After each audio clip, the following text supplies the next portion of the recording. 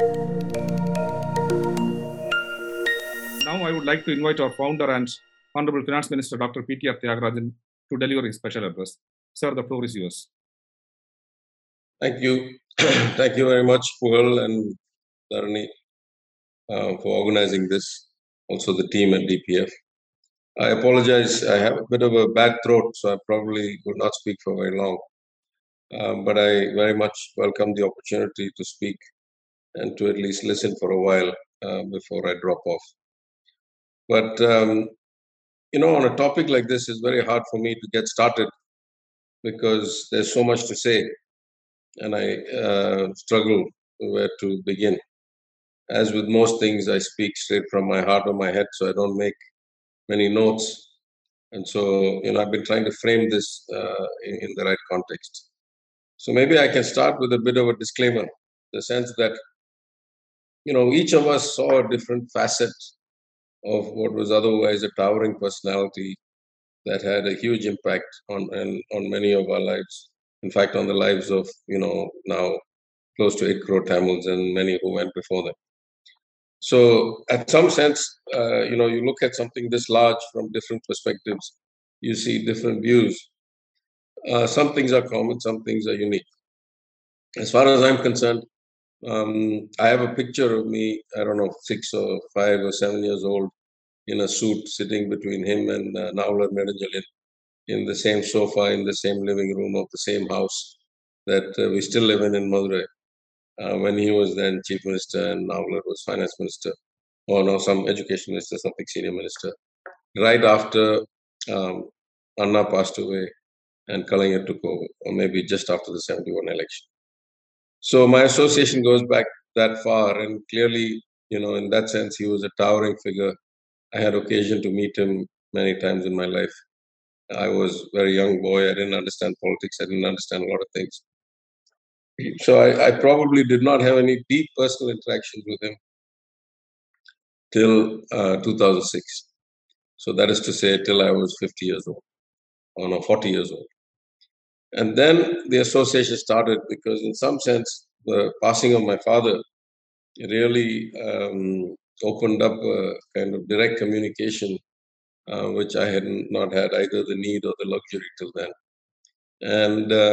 And I remember almost every time I spent time with him, and even towards the end, there were very few people that when he was somewhat incapacitated and he had limited physical mobility, there were very few people he continuously either asked or liked to see. And, by some affection, I was one of them. So I used to go and see him quite a bit and talk to him and listen to him. And most days he was very lucid, even at that age, even with those limitations. And so maybe I just talk a little bit about two aspects. One, my understanding of how, when the Dravidian kind of movement came back to power in 67 after 30 years away, and the very untimely and sudden passing of Anna, how Kalaignar stepped up to the plate, and how those early years in many ways framed him and framed his approach to governance, administration, and connectivity with the people. Because I don't think it was automatic that he was going to be the chief minister. In fact, I don't think anybody expected that Kalaignar Anna would pass that quickly. So those early years in the cauldron, I think, really shaped him, and I have some comments to say about that. And then I want to talk about him as a human being, and he had some extraordinary strengths and a particular kind of nature of personal interactions that was quite unique. So, I know there are many learned scholars here. Mr. Paneerselvan has written a book, so I don't want to, try to attempt an amateurish view when others can give an in-depth perspective.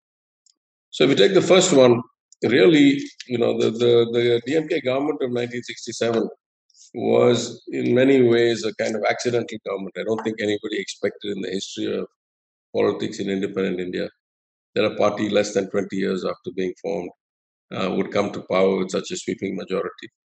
And with, therefore, people who had almost zero experience of ever having been administrators of anything. And even then, relatively speaking, this was a fairly large state with a fairly, sizable population and economy. So I'm sure many of us have heard the anecdote where the Congress in disgust accused the government of being a third-rate government, and much in the footsteps of Peringir Anna, rather than accept or refute it. Kalaignar twisted it and said, no, it's not a third-rate government, it's a fourth-rate government, because we're all Shudras, you see, we're the fourth level of the hierarchy. And, this was very much in the ways of Anna, which again, you see, the Congress had never envisioned the day that they would lose power. So you may recall the time when they told Anna, your days are numbered. They didn't know that he was physically, ill. They meant your days are numbered, meaning you cannot sustain a government, you don't have administrative experience, you don't know how to run a state. And his response was, because my days are numbered, my steps are measured. So I think in that tradition they came. And they really struggled between us, if we really look back. They struggled to learn the ropes of administration so quickly. But I think it shaped him in many ways, because one of the remarkable things about Kalaignar as an administrator, as a chief minister, was his capacity to take inputs from hundreds of sources. Literally, like on a major issue, he would consult all kinds of people that we didn't even know who all he was calling.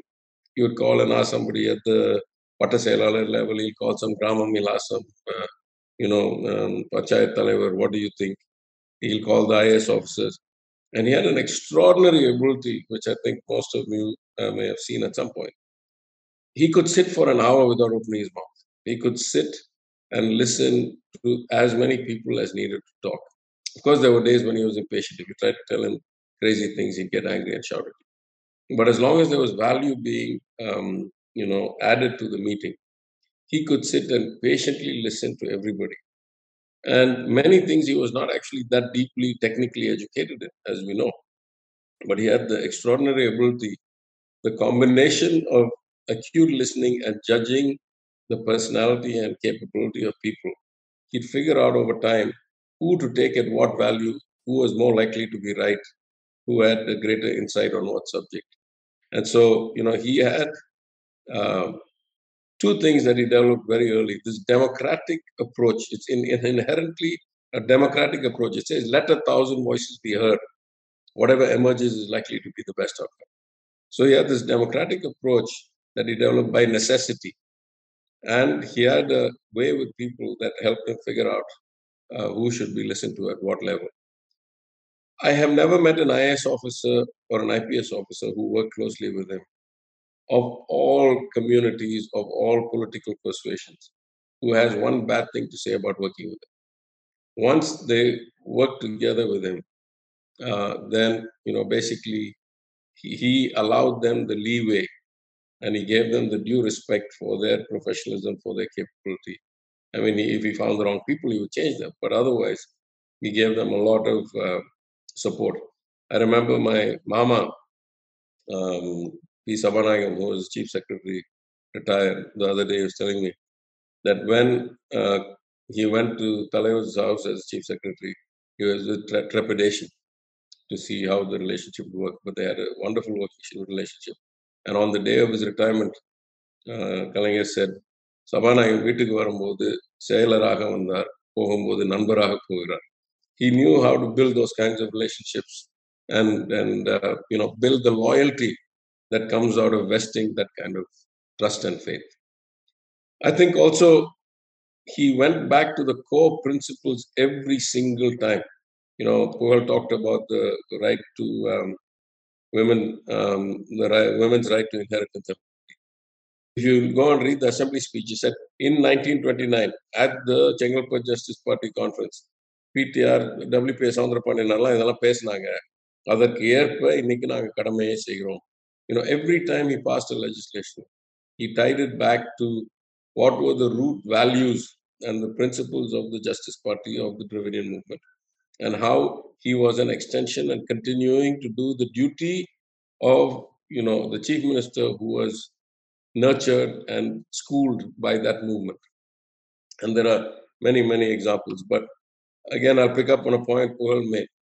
I think when the Justice Party was set and when the original governments were set, the list of kind of excluded people was not that wide. We were basically dealing with the hierarchy of the caste first. And every time Kalaignar came to power, he had another dimension to add about Matrathirunali or about Tirunangai or about, the people standing outside of other people's house and watching the TV. Therefore, they should have self-respect and get a TV. Of the housewives cooking with wood stoves and taking too much time and having health hazards. Therefore, you should give them gas connections. So, as somebody who came from very modest beginnings, he never lost touch with his roots. He lived relatively simply all his life. Most of you know. I don't think he changed his house or he changed his bed or he changed his seat or his way of life, actually. Towards the end, he needed a little bit extra support because of the wheelchair and the special car and all of that. Otherwise, he was not affected by these kinds of things. So, his work ethic was legendary.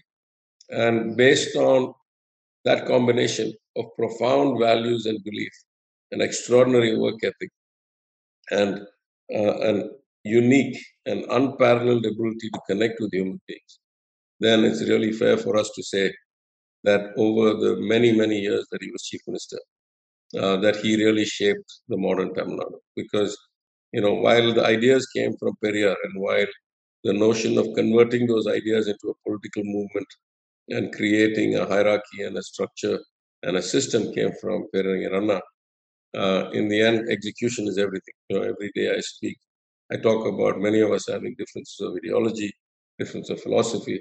Yes, it matters, but it only matters to the extent that you can actually execute an outcome and improve the lives of people. Otherwise, it's just your theory and my theory are just both, empty vessels, so to speak, or your philosophy and mine. So, in that sense, I would say he had a uncanny kind of ability to pick the right path at the right time, and he could sense the people's mind, at least in the all but the last few years of his career. He had an extraordinary connect with people. He had an enormous information network. He would listen to everybody and anybody, and he knew, sooner or later who were the fools and who were the wise men. And especially after he started wearing his glasses, where you couldn't see what the expression on his eyes were.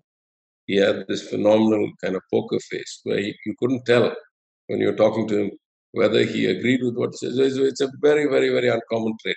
Most of us don't have that. I'm the extreme opposite of that. You can tell in my face if I agree with or disagree with, or I'm, irritated by what I'm hearing. And Kalaignar had the exact opposite. He could listen equally to the most, pure wisdom and unadulterated nonsense, and you wouldn't see any change in his expression. And there's a old comparison I make that they talk about the perfection of meetings with Oppenheimer, the leader of the Manhattan Project, when they were working on the bomb, and how those meetings were the best, most efficient meetings ever heard. Because Oppenheimer would simply sit and let everybody speak, and nobody would have to argue twice, and nobody have to repeat their point. And at the end of 6 or 8 people speaking, Oppenheimer would say, "Well, I think it's pretty clear now. This is the way to go. The odds are this is going to work," and that was it. So you just take everything, collate it, put it together, come out with the right thing, and go out. And I'm reminded of that whenever I think about Kalaignar and his ability to frame policy on that. Let me switch a little bit to his personal interactions.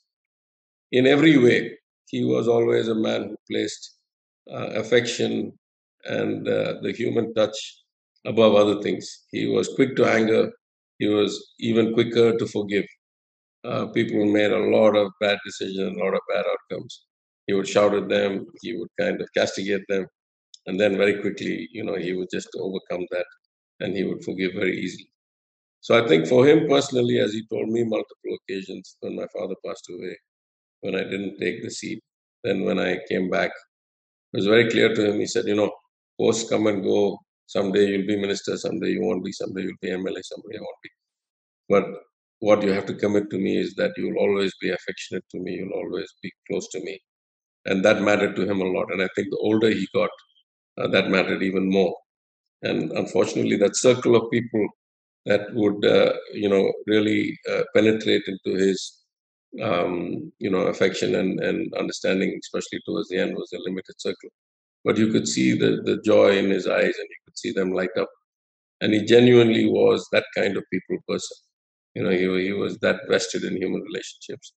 And there are extraordinary number of individuals whose entire careers in politics, in industry, in academia, in the judiciary, whose entire careers, even some of them brilliant careers, have been built solely on the fact that Kalaignar decided to invest in them, or decided to promote them, or decided to give them an opportunity. The list is endless. Of course, one of them is me, in the sense that after having declined many, many opportunities to come back, when I went in 2016 without batting an eyelid, he offered me the seat. And every time I went to see him, I felt that warmth, I felt the affection. And of course, I miss it a lot. But, administrators, there are many good administrators. People who can translate policy to outcomes, not so many, many fewer than that. People who can translate policy to outcomes and affect the lives of so many people, even fewer than that. People who can do all that and stand as a shining example in a country of 1.4 billion people, it's hard for me to think of any other person. And then above all that, imagine what the warmth of his friendship and relationship should have been. If I say that beyond all that, what stays with me is the personal interactions and the way he treated you, and the jokes he cracked, and the kind of questions he asked. So it's a bit of an emotional day for me, partly because my voice is so poor. I won't go much deeper into the administration and technical stuff. There are many wiser people than me here who can comment on that. But let me thank you for the chance to be here. I really am happy to participate. I think this is a very important event. If nothing else, for those of us here to have this opportunity to reminisce and pay our respects and honor the memory of certainly, indubitably, the architect of modern Tamil Nadu. Thank you.